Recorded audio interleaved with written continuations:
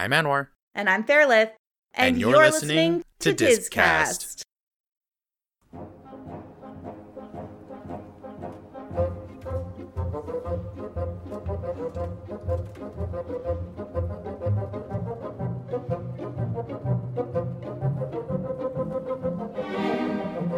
All right. All right. Hi, Anwar. Hello, Fairlith. My goodness, what a weird show this is going to be. We have so much to talk about. Yeah, there's quite a few different topics. Mm-hmm. But as usual, we are going to start with, of course, the news, because that's where we always start. Because Disney news. La la la. I'm just trying to think of something. Someday we'll come up with a Disney news jingle, but today is not that day. Today is not that day. Yeah.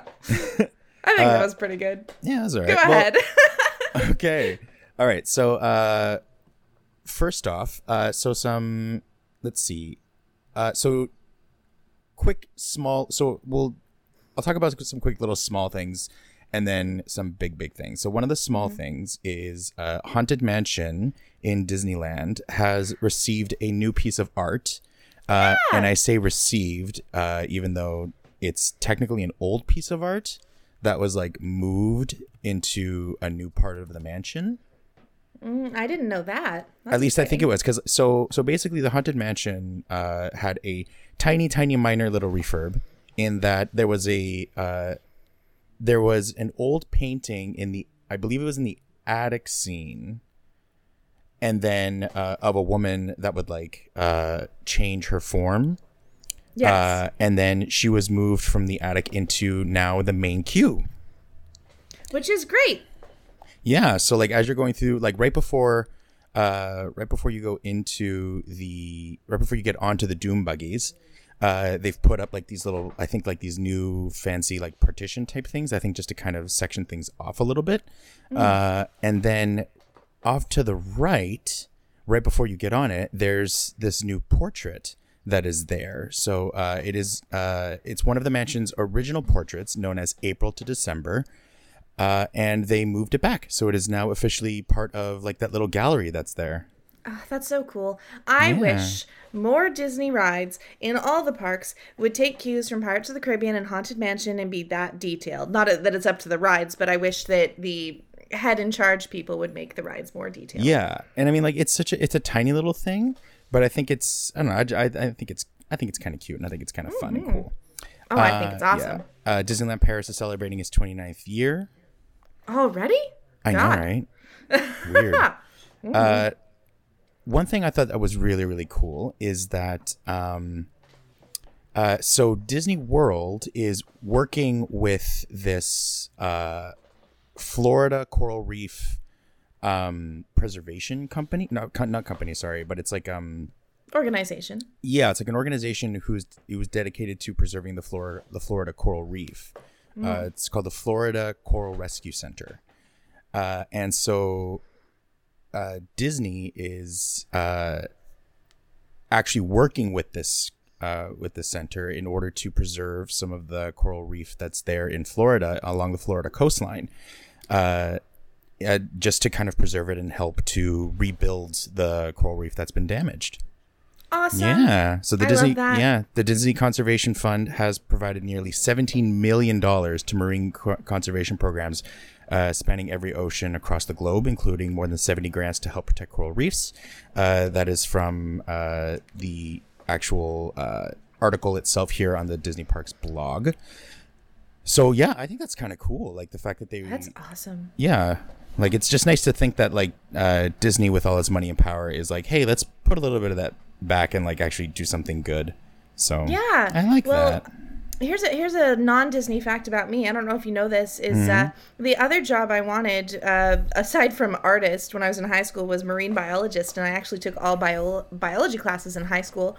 But I realized that even in a swimming pool, if I can't touch the bottom, I get extreme vertigo, and it's much worse at the beach. So I decided that since I can't submerge myself in water, it was not a wise career track.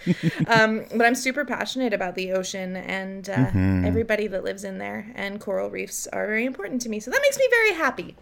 Well, coral reefs in general are just important to just the world. The world and the ecosystem and just the environment as a whole. Yeah. So, yeah. But it's nice to know that, like, Disney is just kind of doing a small part just to kind of, you know, do what they can.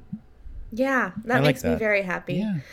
I have one little bit of news. It's, well, I mean, yes. If you're a follower of Disney, it won't be big news to you because it makes sense. But the Tron Light Cycle Power Run is coming to Disney World. The only thing is it was supposed to open for the 50th anniversary, which is in October.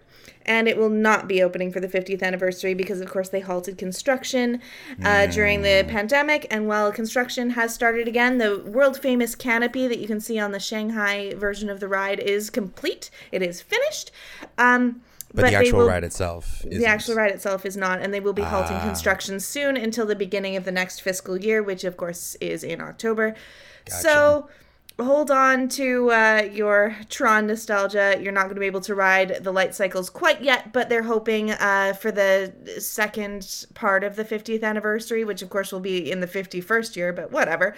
Yeah. The Tron Light Cycle Power Run will be open for guests. That'll be nice. Yeah.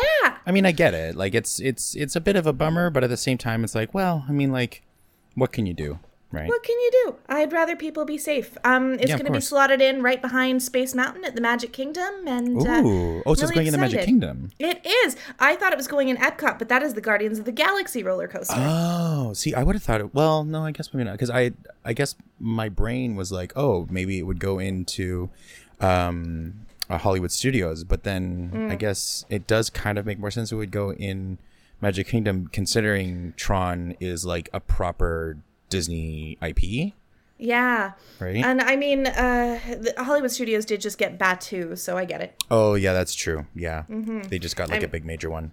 Yeah, and that's what I like about Disneyland is you don't have to go to the Hollywood Studios park to go to Batuu, because I personally as a Disney fan, I think the Hollywood Studios style parks tend to be the weakest, but I know they're trying to make that better. Yeah, that's fair. Okay. Let's see. One other little piece of news.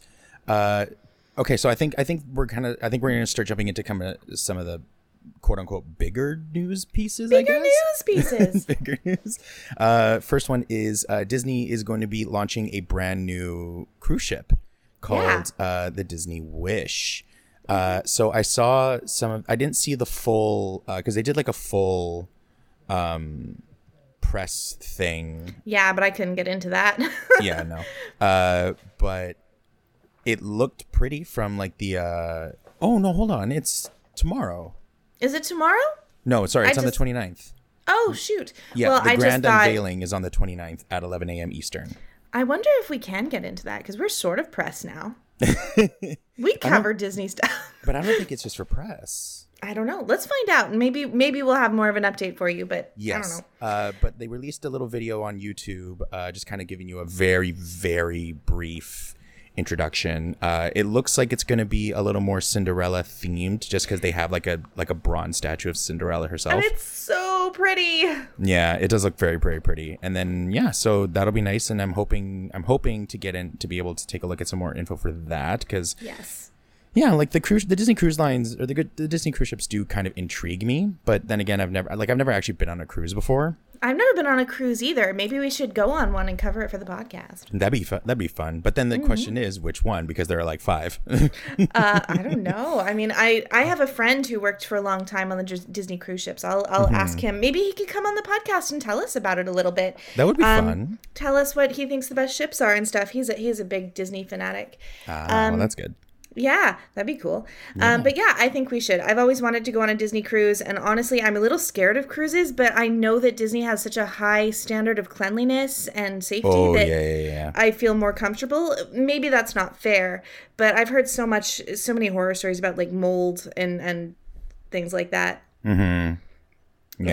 Well, I think that's just a good thing just to be aware of, right? Because you are basically just like, you're just like trapped in a hotel on water. Yeah, exactly. Too much. Exactly. Yeah. And I am very scared of the ocean, I found out as I just so I really like it in theory. We'll see what I can do. But the Disney Wish is setting sail in summer 2022. Yes. So that'll be fun. Now, next piece of big news is the Tokyo Disney Sea has officially unveiled their brand new themed port, Fantasy Springs, which and is... may I interject for 1 second? This is extra cool because it is ideas from Fantasy Springs that is informing the third park footprint on the Disneyland property.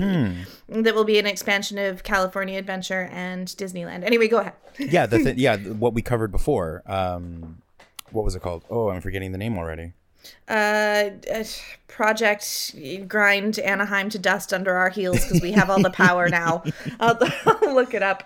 But basically, yeah, because like we covered the big thing where basically where the Disneyland Hotel and Paradise Pier sit is where they're gonna like add the new like that new non-gated area is what it was. And yeah, you're right. Like they kind of are sort of slightly mimicking it because quite a few of what's here in Fantasy Springs is going to be included in that non-gated area. So looking at some of the stuff, because of course they did like a big announcement of it, and like they have like a whole model, like a scale model of the dang thing, which is really, really cool. But looking at it, it's going to be pretty expansive. It looks like you're going to have, you're basically going to have an area that's dedicated to Corona with Rapunzel's tower, that I believe is going to be like to scale. Like, I think it's going to be like a good solid 60, 70 feet high. Unlike what's in Fantasyland now, which is beautiful, but clearly a model. Yes, because what's in yeah, exactly. It's one of those forced perspective things. Yeah. And I mean, forced perspective is beautiful, but it's still, you're looking at something. Yeah, it's not the same. Yeah. I can't see the official name for the expansion here, but it's just the Disneyland Resort expansion, basically. Yeah. And then in Corona, there's going to be one attraction in there where you're going to have like a ride through. I think it's going to be like a similar storybook dark ride style thing. Yeah, it's a boat ride though. Yeah, yes, it's a boat ride because I think the big scene in it I think is going to be like the lanterns when you come to the lanterns like in the movie Tangled. Indeed. They're going to have the little restaurant, like the little pub that they go to in the movie. Snuggly Duckling. The Snuggly Duckling as like an actual, I think it's going to be a quick service restaurant, I believe. I'm not sure. I just heard Snuggly Duckling. I love Tangled. It's my favorite of the new movies. Tangled is great. I kind of love like this mini rivalry that Tangled has with Frozen. There's no rivalry. Tangled is better. You can fight me about it if you want to, but there's no point in having a rivalry. It's very funny. And Lilo and Stitch is better than both of them. I'll fight you.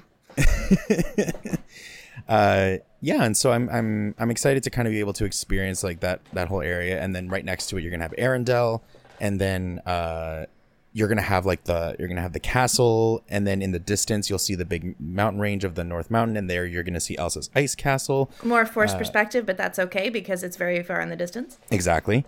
And there's gonna be another ride. I think they were saying it might be similar to the Frozen ride in Epcot in that it might be similar to a Storybook Dark Ride. I think they're going to take some more, some more liberties in terms of what they're actually going to do inside the ride, because of course it's a brand new ride, right? Whereas with the Frozen ride in Epcot, it was an overlay. Yeah, of the adventure through Norway. I can't remember the exact name of it. But, Expedition Everest, something like that? No. Expedition Everest is the Animal Kingdom answer to the Matterhorn. Oh, well then, yeah, what was it? Oh, you see, the overlay has been so effective that it's completely like out of our minds now. Maelstrom. I might be mispronouncing it, but it was the Maelstrom. Gotcha. And then, of course, like you're going to have, and then like kind of like, next to it, you're going to see the area of Neverland. And that's going to be really nice because, of course, you're going to have like Captain Hook's ship. You're going to have Skull Rock. Gorgeous. And I believe you're going to have, I think one of the attractions might have something to do with the Lost Boys' hideout, I believe. That would be so cool. Yeah. I love this. Like, so many of the Disney parks have taken out Skull Rock, and I think Paris is the only one that still has it. I love Skull Rock. I don't know why. I just love it. I'm so excited. Yeah. So the Disney parks released a video of this whole, because they, like I said, they built an entire scale model of the dang thing, and it's beautiful. And so they did a whole video of it. So I'll be posting, or I'll be attaching this video in the show notes so that you can all take a look at it, so that you can all join us in our excitement for what is clearly going to be a very fun expansion to Disney Sea over in Japan. And gosh, I want to go to Disney Sea so badly. Like, almost every blog listed as the best Disney park in the world. I want to go. I think part of that is because, from what I understand, the way that the Asian parks work is that everything needs to be exclusive to those parks. They from have what a I different, understand. because they're not run by Disney. Disney was hired to do them. They also they just have a higher standard of I guess, I mean, it's hard to say higher standard, but they have their own standard of guest service and cleanliness and specialness. And which is already saying something, considering that the Disney parks have such a high standard. Oh, absolutely. Like, I'm not putting them down. It's just like what the Japanese insist on is even more special. And it's spectacular and creative and cool. Yeah. But I think part of it has to do with that, the fact that they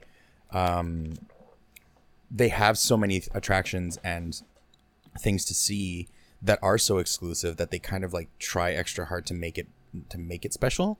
I'm not quite sure on the details on that, but I remember I was watching this video from this YouTube channel, Disney Newscast, who did a good in-depth coverage of this park, of Fantasy Springs, and I think they touched on that. So I think they'll be able to speak better about it than I am, considering that I don't have extensive knowledge particularly on the Asian parks. Yeah, well, it's just teasing yourself. You're like, oh, I'll never ride the Shanghai Pirates of the Caribbean. Guess I'll watch it 8 million times. Or you could be sensible like you and not torment yourself. That being said, the Shanghai Pirates ride is oh my god, freaking spectacular. It is gorgeous and amazing. Like, I can't believe what they achieve with it. Oh my god, the Imagineering, the effects. Oh! Yeah, it's pretty great. Yeah. I think that's it for kind of like the major news on my end. So that's all I got. All I had was the light cycle. Honestly, I forgot about everything else. I have a slight head injury, so I was like, I have no news. And Anwar was like, what about these things? And I was like, well, I forgot about them the instant I read about them, you see. They just kind of fell out of your head. Yeah. Yep. That's okay. It's fine. I'm very happy to be here, though. Yay. We're happy to have you, of course. Oh, thanks. Yeah. So shall we move on to Commando Duck? Yes, let's move on to Commando Duck. Okay. So Commando Duck was the propaganda cartoon that we decided to cover for this episode. And boy, was that a turn. Yeah. Boy, was that a ride. Yeah. Like, so Oof. Commando Duck came out, I think the date was 1944. Yep. And so this is obviously at a time when the Japanese were considered the enemy in the war. And so this cartoon is so weird because it's like, it was like, it almost didn't even need to be a cartoon in the first place because there's no real substantial story. Like, even on a propaganda, like even in the view of propaganda. Yeah, it really doesn't read as propaganda so much as just a funny cartoon, which is where it fails, in my opinion. Yeah, absolutely. Because I don't know, Donald Duck parachutes into the jungle of a remote Pacific island to wipe out a Japanese airfield. That's his job. That's the plot of the story. That's the plot of the cartoon. And it's mostly a lot of Donald Duck style mishaps, but there's a lot of Caricatures of Japanese soldiers, snipers. I mean, like, oh, like I think we can say it. It's blatant racism. it's It's really full bad. on racism. Like, Yeah. and it's crazy because like part of this is like this is easily probably the most racist cartoon I've ever seen come out of Disney. Yeah, I And that's was saying really something. uncomfortable watching it. It was Like, just I was oh. I was watching it, and then like when the Japanese soldiers caricatures came on, I was like, oh, they're not fucking around. Like they're like, and the thing was that like it wasn't even done in the way that like the Nazis were done, Yes. in which it was like, yes, they were caricatures, but they were so blatantly the enemy. Yeah, and they were recognizably still themselves. Like the caricatures of the German soldiers and the German heads of state, Goebbels, Adolf Hitler, they were not nearly as offensive as the No. the cartoons of these Japanese soldiers who were nameless and just guys. Yeah, Oh. like they were nameless soldiers that, quite frankly, didn't even need to be there. Didn't even they cut Like- it? They cut the soldiers. I read for re-releases of the cartoon. Okay, well, the one that I saw, the one that I found on YouTube, had them in, Oh, me too. and I was like, oh fuck. Yeah. Yeah. And the accents, I would not try, I would not Like, it want was to. bad. Oh, it was boy. bad. Like the accents were really, really bad. The whole, like, every time they were talking about like, oh, Japanese custom, and it's like, oh, okay. Shooting people in the back. Yeah, it's like, Oof. like Japanese custom calls for, you got to shoot people in the back, and it's like, whoa. That in and of itself, I think, was probably the most propaganda-y thing about it, because Yeah. it was blatantly targeting something in regards to how they are viewed in battle, and something like that. And like, but even then, like, yeah, like, I don't know, like this, like, yeah, it's just bad. Interesting how the Disney company portrayed Germans as sinister and powerful, and they portray the Japanese as idiots. Yeah. Yeah, that's It's just- interesting. It's bleak. But yeah, Donald accidentally fills his raft, His like raft with his water inflatable. from, like, yeah. Yeah. His inflatable raft with like water from a waterfall, and he's like running away, trying not to make it explode. And like then it that's the kind of does. like cartoon hijinks. Yeah, it does. It wipes out the airfield. That's the whole story. And then he sends a letter to like his superiors, being like, Donald Duck, this is Donald Duck. I washed away the thing, and blah blah blah. Yeah. Yes, Clarence Nash. I Yeah, wish I could do that voice, but yeah, it's It was a thing, and it's like, and I also I don't want to necessarily 100% say or put all of the blame on Disney necessarily, only because they weren't the only ones that did these kinds of cartoons that were anti-Japanese, yeah, right? Because and that's true. like we mentioned before, like Warner Brothers got in on it. Some of the other bigger like studios, like Looney Tunes has like a whole bunch of like propaganda cartoons, and I think there's another Daffy one. goes to war. Yeah, Daffy Goes to War. There's another one called like Commando Daffy or something like that. Yeah, that's what was recommended to me to yes. watch after Yeah. Commando. Yeah, Donald. so I feel like this wasn't necessarily specifically the view of the Disney company. This was just the view, I think, of just The America time. as a whole at the time. But Seeing it sucks. it's terrible. Mm-hmm. But I think that's just kind of like, that's something to keep in mind, is that this isn't specifically the views of the company. This is the views of America. This was the American view of the Japanese enemy at that time. Yeah, I mean the way the Japanese soldiers are stereotyped is, stereotype is not even the right word. Caricatured in the cartoon is how everyone was caricaturing at the time. It's just it was still wrong. But I feel like even then it was taken to an extra level, because it was meant to be like an anti-propaganda, or it was meant to be a propaganda cartoon. Yeah, it was supposed to promote anti-Japanese sentiment. Yeah. So, I recommend watching it to sort of see what it was and to see what was happening. But it is an uncomfortable watch. Yeah, it definitely left me with like a bad taste in my mouth. Like even watching the other ones that we did watch, like Dear Fear's Face, and even watching Education for Death, which was uncomfortable. But it wasn't like this cartoon, Commando Duck, was a different level of uncomfortable for me. Mm-hmm. And, I agree with you. Yeah, and so it felt different. It was just not great. I mean, I understand that Japan's behavior during World War II was abominable, and I don't excuse any of that at all. Obviously, not that I have any choice to excuse it or not. But still, yeah, like this was a thing that happened. Yep. Mm-hmm. Well. So from there, we're going to move on to something a little different. A little lighter.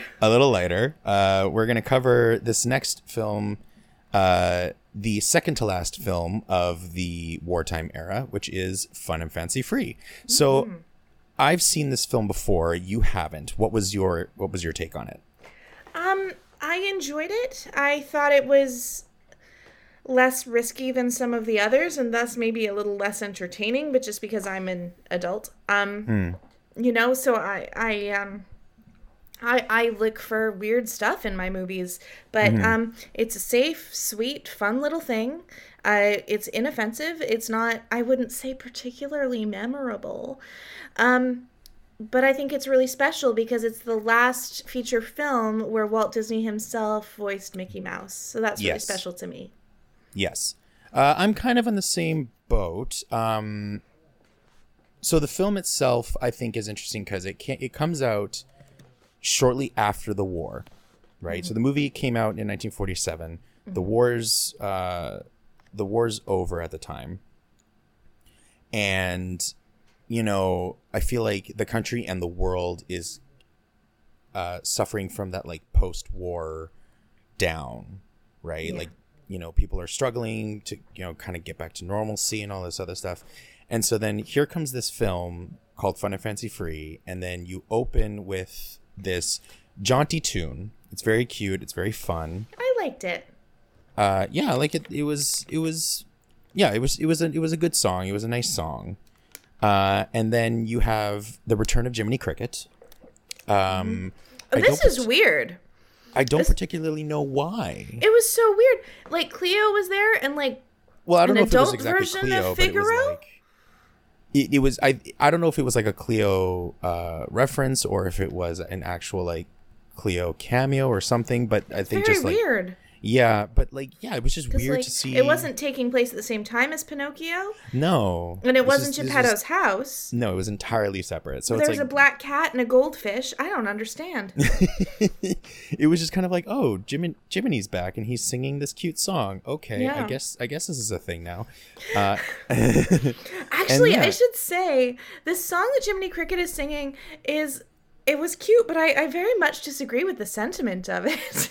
Oh, well, that's the thing is that like when he's singing the song, he's like, you just gotta be, fun and fancy free and blah, blah, blah. And I think when I was watching it, I remembered, this is like directly post-war. Yeah. And so I think this is them. I think this is like whether that was the intention or not, whether it was the intention or not to have that sentiment. But basically, Jiminy coming in and being like, everyone's so down, everyone's so sad, you just gotta be happy and blah, blah, blah. And it's like, okay, well, I get what you're trying to say. You want everybody to be in a good mood, but you can't always be in a good mood, especially, especially now. And there's this part where he's reading the newspaper and all the newspaper headlines are very bleak. They're like, world goes insane and stuff. Mm-hmm. And he's like, they've said the world's going to end since 1903. Don't worry about it. And I'm like, that's not, you shouldn't do that. You should worry about the future and probably recycle. But yeah. But it's cute. Yeah. I think the intention of the message, I think, is just not to always be down. Yeah. But, just try and look at the bright side of things, which I can understand. But still, I mean, it was just kind of like, I don't know. I think it was just in general, just very weirdly out of place just to have Jiminy just there. And it's like, oh, okay. And then he introduces the first story, which is called Bongo. Mm-hmm. Now, so here's the thing about this movie as well, is that both of these stories, so Bongo and Mickey and the Beanstalk, both were originally intended to actually be full-length films. I find that so weird. Right? I cannot believe that. Yeah, so Bongo was more or less to be a pseudo sequel to Dumbo, considering that he's a circus bear. And apparently some of the characters from Dumbo were supposed to come in and actually be characters in this movie. But then I think and this was, I think, in the early 40s. And then yes. And then shortly after, like, a bunch of this stuff was shelved, and then of course, the war happened, and so the studio was very short on money, and so they were putting all these other cartoons together to make these anthology films, and then so that's when they picked it back up again. And it was the same with Mickey and the Beanstalk, which is again originally supposed to be a full-length film, but then they decided to edit it down and make it the second half of this film. It's funny to me because I really enjoyed Bongo. I thought it was the weirdest thing I've ever seen, but like there's so much filler in it that isn't story, that's just like pretty stuff that is yeah. And it's crazy because there was going to be even more filler. Like, that's the thing, is that, like, if you think what you saw here was filler, there was going to be even more. It's so weird. So, right? Because they were trying to stretch it out. Mm-hmm. And so, yeah, so it was like, oh, okay. Yeah. And, but what did you think of this cartoon specifically? What did you think of Bongo? What is your opinion of Bongo the Bear? I was happy to see an anti-circus sentiment in a Disney cartoon. Mm-hmm. And at first I was thinking, like, why isn't Lulu Bell able to choose for herself? And then I realized that there are a bunch of crazy S&M bears who only like getting hit in the face. And I honestly could not see that twist coming. So I guess that's good storytelling. I don't know what to make of that. Like, she had total agency. So yay, feminism. But like, yeah, no, she was fully able to, like, because, like, she, with that whole, like, apparently bears show their love by slapping each other in the face as hard as possible, which is really funny. But, like, so she had already chosen Bongo as her mate. Mm-hmm. But he then, was of course, trying to be a gentleman. But no, it wasn't that. It was that he didn't know. Yeah, well, that's why. Like, he thought, if you're hitting me in the face, you must hate me. Yeah, and so then she accidentally hits the other guy, the other bear, Lumpjaw, who then misconstrues it because, of course, apparently in this culture, in this weird bear culture, everybody slaps each other, and so he just kind of like because he's already in love with her, but I think he then misconstrues her slap to him as that she reciprocates the feelings. Yep. And so that's kind of that. Meanwhile, she's just kind of like over it. She's like, I don't actually love this guy. And so I think and then Bongo comes back and is like, after realizing it, because he sees all the bears like doing this weird song and dance, basically giving you all the exposition. It's the exposition dance. It's the biggest twist of all time. I know. And then he's like, oh, that's how and then it all clicks in his head. Then he goes back and then he fights for her again. Then he slaps her in the face and she slaps him in the face, and then it's all fine. It's all consensual face smacking. I liked it a lot. Like, I liked it. I really liked Bongo as a character. I thought the plot was weird as hell. Mm-hmm. It was very, very, very, very silly. 4 stars. I did think it was cute though, like the whole Bongo wishing and dreaming for a new life and for a better life, which I think was very nice, because I think we all have that, right? We all have those dreams of like wanting something more and everything, right? Yeah, I found him very relatable. He was a little circus bear who could do all these wonderful things. He was the best circus bear of all time, and he was treated like a prisoner, so he escaped to the wild, but he didn't know how to be a wild bear, which apparently involves slapping other bears in the face. I'm never gonna get over it. Apparently. Oh my God. That's what he didn't understand. We don't punch each other in the face in the human world. I'm exactly. shook. Well, some of us do, but well, I mean, consensually. We have to talk about it first. They can't talk because they're bears. Goodness No. gracious. Dinah Shore talks for them. Yeah, oh my gosh. I love Dinah Shore Yeah. narrating this. It was gorgeous. I It was loved very, it. very good. Yeah. Oh, Narrating it and giving us the songs as well. Yeah, beautiful. Loved it. Dinah Shore, just, I could listen to her voices better. It was beautiful. It was great. Beautiful. Yeah. Yeah. And so a little bit of history of this story. So this is actually based on a short story by Sinclair Lewis for the Cosmopolitan magazine. Oh. Yeah. Under the sex tips. Apparently.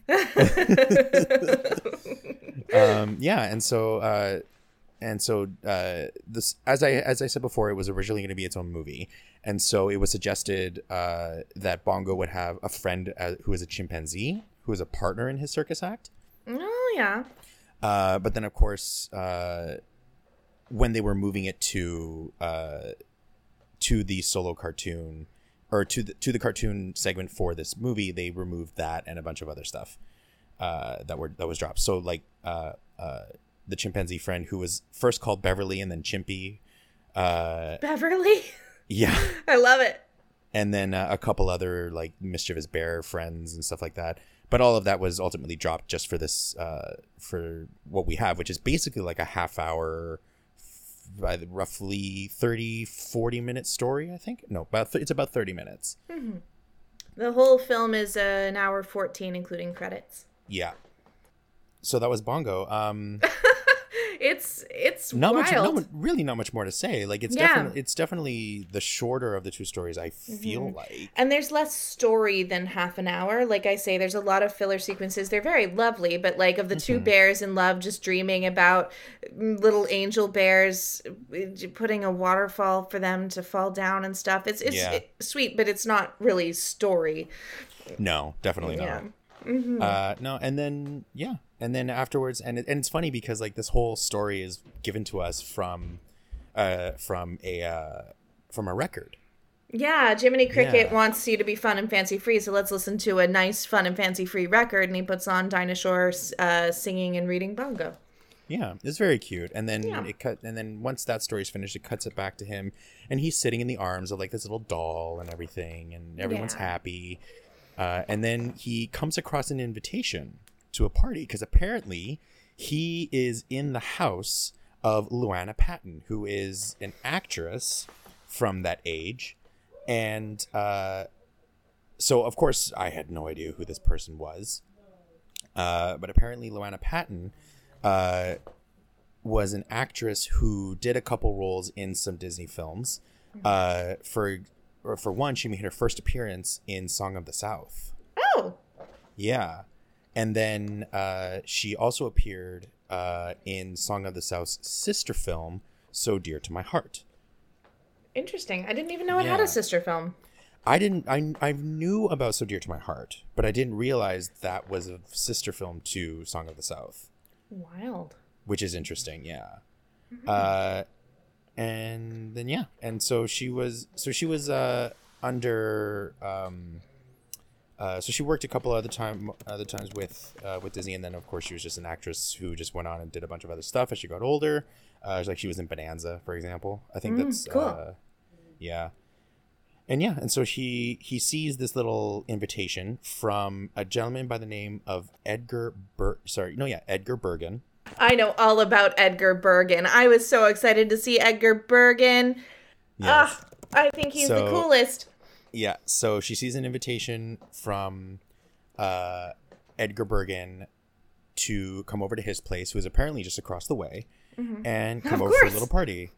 And so in my head, my immediate thing is this grown-ass man is inviting this child over for a party. How is this not weird? Well, he was a very, very well-known radio personality at the time. Yes. He was so famous.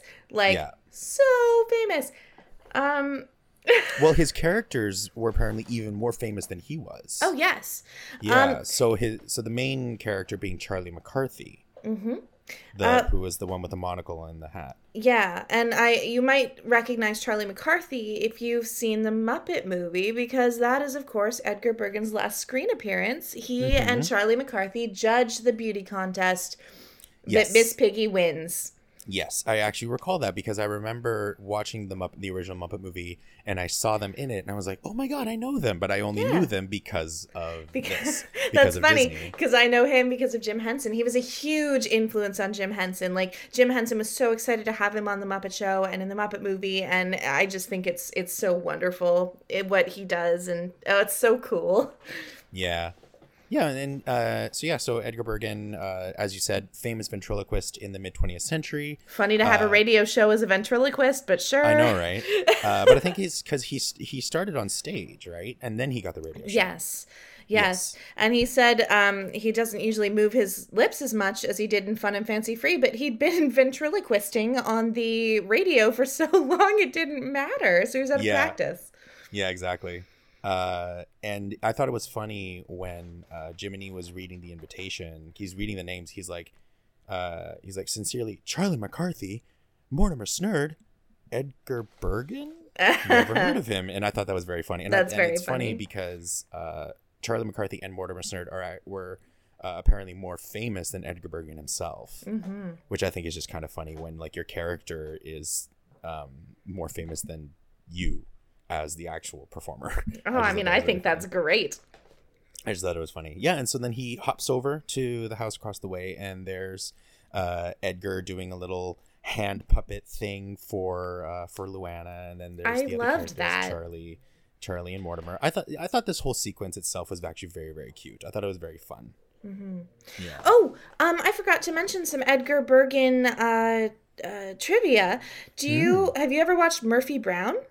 No, but I know of it. Well, the star of Murphy Brown, Candice Bergen, is his daughter. Oh, yes. Yes. Mm-hmm. Pretty cool. That is very cool. Yeah. And so then, they're having their cute little thing, and then Edgar decides to tell a story. And then he tells the story of Mickey and the Beanstalk. And and so as you said earlier, this is of course a story in which Walt does the voice of Mickey for the last time. Yeah. I mean, he did a couple of appearances as Mickey on the Mickey Mouse Club. But this was like the first time he did it as like an official role. Last time. Which I just think is so special, and I was so excited about it. Yeah. So this particular story, the Mickey and the Beanstalk, was originally going to be, of course, a full movie, like Mongo was, and I believe the original title was going to be The Legend of Happy Valley. Oh, nice. And so, of course, like there was going to be a lot more story to it, and I think part of it was because Mickey was starting to fall behind in popularity to some of the other characters. So Donald, Goofy, and Pluto were apparently becoming more popular in the late 30s, as well as Fleischer's Popeye and Porky Pig. I don't know why Porky Pig specifically, but apparently Porky Pig specifically. Yeah. Yeah, and so to increase the popularity of Mickey, a couple other they started pushing him as a character. So that's why he's the main character for the Sorcerer's Apprentice sequence in Fantasia, for example. And so when the story of animators Bill Cottrell and T. He, I don't actually know, Thornton He, was always credited as T. He, which I think is just kind of interesting. That's pretty funny. Both pitched the idea of a feature film based on Jack and the Beanstalk, starring Mickey as Jack with Donald and Goofy. And so Walt was like all for it. Apparently he burst out laughing with tears rolling down his cheeks in joy. So needless to say, he was stoked on the idea. And so they greenlit it, but unfortunately it never went fully into production. Again, most likely because of all the other plethora of things that were going on. And then, so they decided to just kind of make it as its own standalone cartoon, the cartoon short here in Fun and Fancy Free, which I'm actually okay with, because I think the story as is of Mickey and the Beanstalk, I think is great. I think it's the right length. You have a good amount of story in it. You have enough exploration of all of the silliness of the characters. Like, you have you know, like I have works as one its own question. cohesive thing. Yeah. Where does Mickey get those beans? Well, he gets them in the village. Do we see him get them? I thought maybe No, we don't see the actual trade of the cow for the beans. I would like to see the trade. So I'm just gonna write to Walt Disney and be like, Yes, "Can you please right. add one scene because I'm not buying it." Well, yeah, it's basically like just went while Mickey, like in the sequence after so the whole plot of this story is that there's Happy Valley, which is this beautiful kind of like area. It's like surrounded by mountains, and there's a castle, and in the castle lives this beautiful singing harp who, as she sings, is casting this spell across Happy Valley, which is why everybody is always happy. It's the magic brings food and water and like abundance and all this other stuff, right? But the giant comes down and steals the harp, and after he steals the harp, because the magic is no longer there, everything falls to shit, basically. So like there's drought, there's famine, all this other stuff, and then it cuts to the one little cottage with the one cow, and there's Mickey, Donald, Goofy, basically just trying to survive on scraps. Yeah, I could watch them slice that bean into pieces all day long. It's so funny. It's very, very funny. Yeah, and then of course Donald, being Donald, goes crazy and like wants to kill the cow, which admittedly I don't blame him for. No, I mean, like if you're all suffering from hunger and you have a perfectly good cow, and Edgar Bergen tells us she's not a milker. He says like, she's an utter failure. yes. Oh, okay. So can we just quickly talk about the back and forth between Edgar Bergen and I'm obsessed. and Charlie McCarthy? It's so good because like it was so funny. Yep. Just like Edgar is like trying to like tell the story, and then here comes Charlie like with his snarky little punny making comments. fun of him. It's so just good. like it was so good. Did you like the story, Charlie? It's better than a sleeping pill. It's epic. It's very, very funny. And just, you can see how he influenced Jim Henson too. Yeah, just like the funny banter between like back and forth between the two is great. Yeah, and then and so Donald goes to try and kill the cow for food, and then Mickey and Goofy like try and calm him down, and then they decide to go and sell the cow. So it then cuts to actually it cuts back to the party because Mortimer is all sad because he's like he doesn't want to hear any more of the story if the cow dies. Yeah, so that was very cute. I was like, oh, Mortimer. It was very sweet. I'm the same. I was with him. Yeah. Anyway, and so then of course Edgar goes back to the story, and then and then while Goofy and Donald are basically having like this dance, or they're basically singing and dancing because they're excited that they're finally going to be able to eat and have food. And then as they're celebrating, here comes Mickey, and he's like, I got beans instead, because of course in the story of Jack and the Beanstalk, Jack trades his cow for magic beans. And then Donald understandably loses his shit. He's like, are you kidding me? I could have had cow beans? all season? What are you talking about? Or I could have had like food. Yeah. And so and then Mickey's like trying to justify. He's like, no, if you plant them by the light of a moonlight. And Donald's like, you are out of your mind. It's just very, very funny. But then of course he swats the beans out of his hand, and then they fall into a little hole in the floor. And then that night, Moonbeam comes down, and then while Edgar is like basically talking about how it's like, he's like dismissing the whole thing. He's like, yeah, like how could he have done that? He's like, beans, how silly, and all this other stuff. And then like and then Charlie's like, Edgar, look, as if they're all watching the cartoon with us, kind of thing. I thought it was a cute little thing. And then of course the beanstalk erupts, and it lifts the house all the way up to the clouds, and I thought it was a very funny sequence with like them, like they're sleeping, and then they're like falling out of their beds, falling onto like stalks and branches and leaves and stuff. And you're like, how are you not awake? How are you just sleeping through all this? Heavy sleepers. Apparently. Yeah. And of course, like I'm sure we all know the story of Jack and the Beanstalk. You know, it goes up, they find the harp, then they They steal it back. They come down. The giant gets all mad. Do we want to talk about the giant real quick? Willie the Giant? Yeah. Oh my gosh. You know who plays Willie the Giant? Billy Gilbert. Billy Gilbert, who you would know. I don't mean you, Anwar, because of course you know this. Who you, gentle listener at home, voiced Sneezy in Snow White and the Seven Dwarfs. Aww. Yeah. So fun. And so like Willie is just like this weird character. Yeah, he doesn't seem that threatening, really. Most of the time, what's his motivation? I can't tell. What's up with him? I think he just wants to live, really. Yeah. Like, apparently he stole the harp because the harp can like put him to sleep, and so he's like his motivation for stealing the harp was selfish. Yeah. Because of course he doesn't care about what happens to the world below him. Yeah. So Of course. But it's like, why does he want to show what's he doing with his magic powers? Why does he want to show them instead of just eating them? Is he lonely? What's his deal? I need more information. I think he's just lonely. I think when he found out that like Mickey was excited about the fact that he could shapeshift, he's like, "Ooh, I want to show you like what I can turn into." Mm-hmm. And then Mickey's like, turn into a fly, because of course he sees the fly swatter.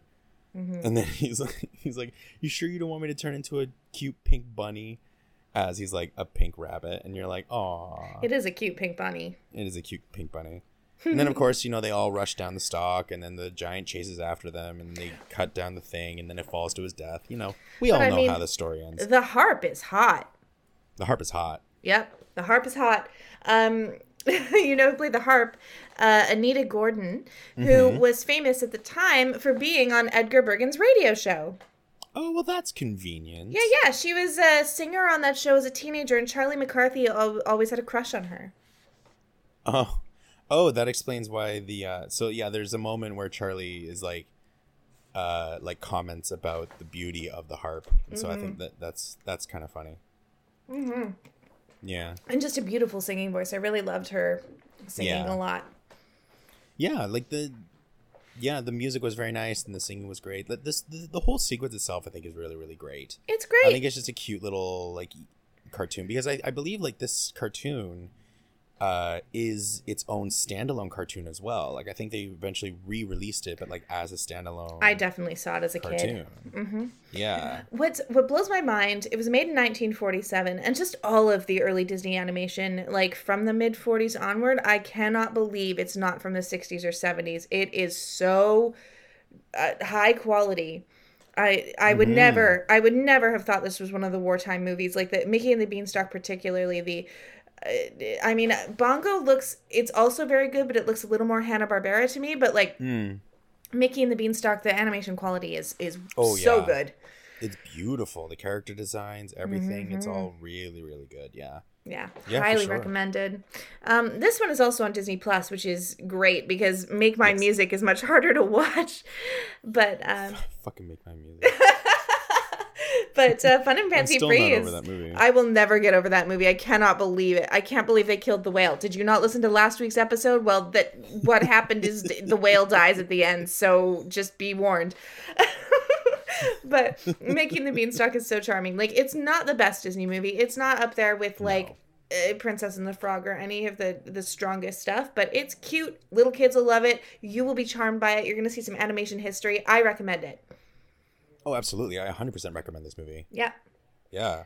And then after the story is told, like after everyone says, "Oh, and then the harp comes back, abundance and happiness returns to the valley, and everyone lives happily ever after. Yay!"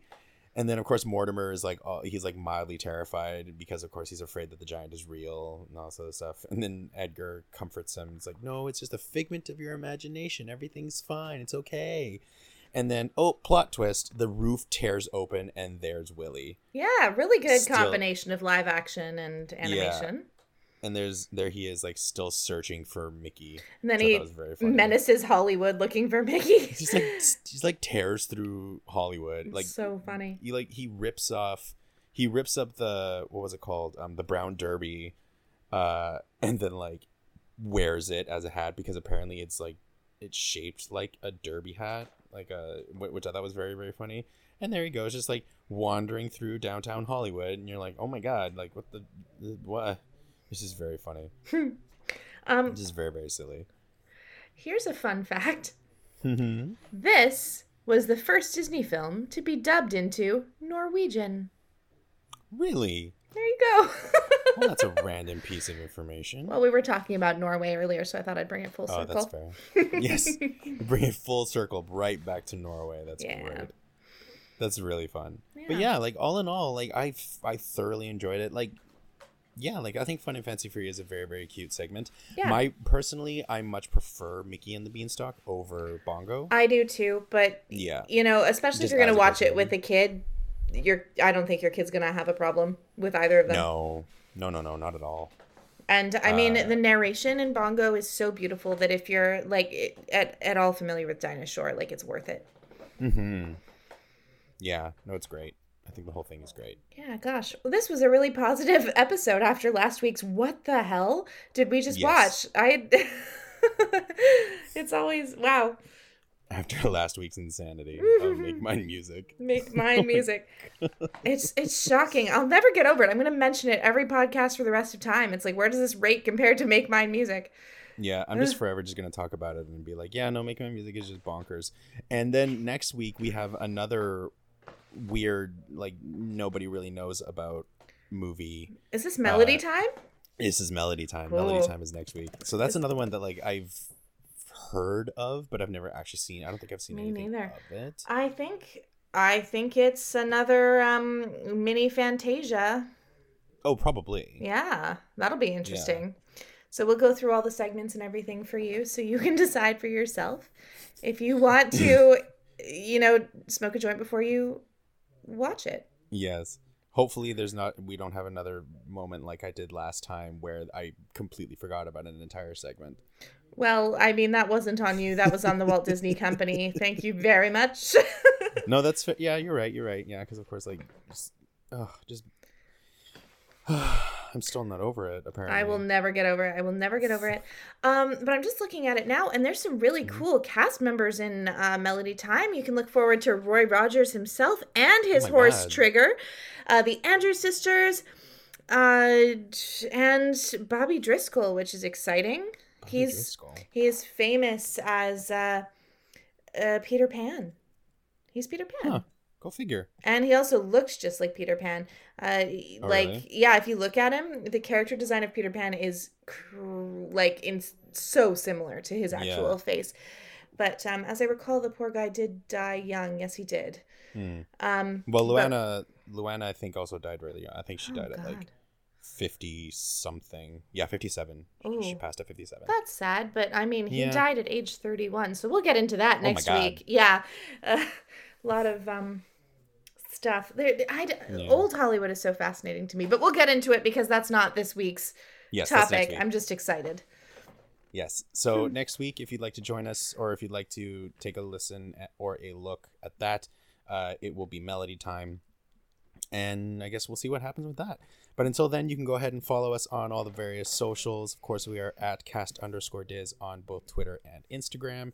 And we are at facebook.com/dizcast for our Facebook page. So go follow that. And yeah, like us, share us, and talk about us amongst your friends. And I'll post more on Instagram once my head injury has healed. Yes.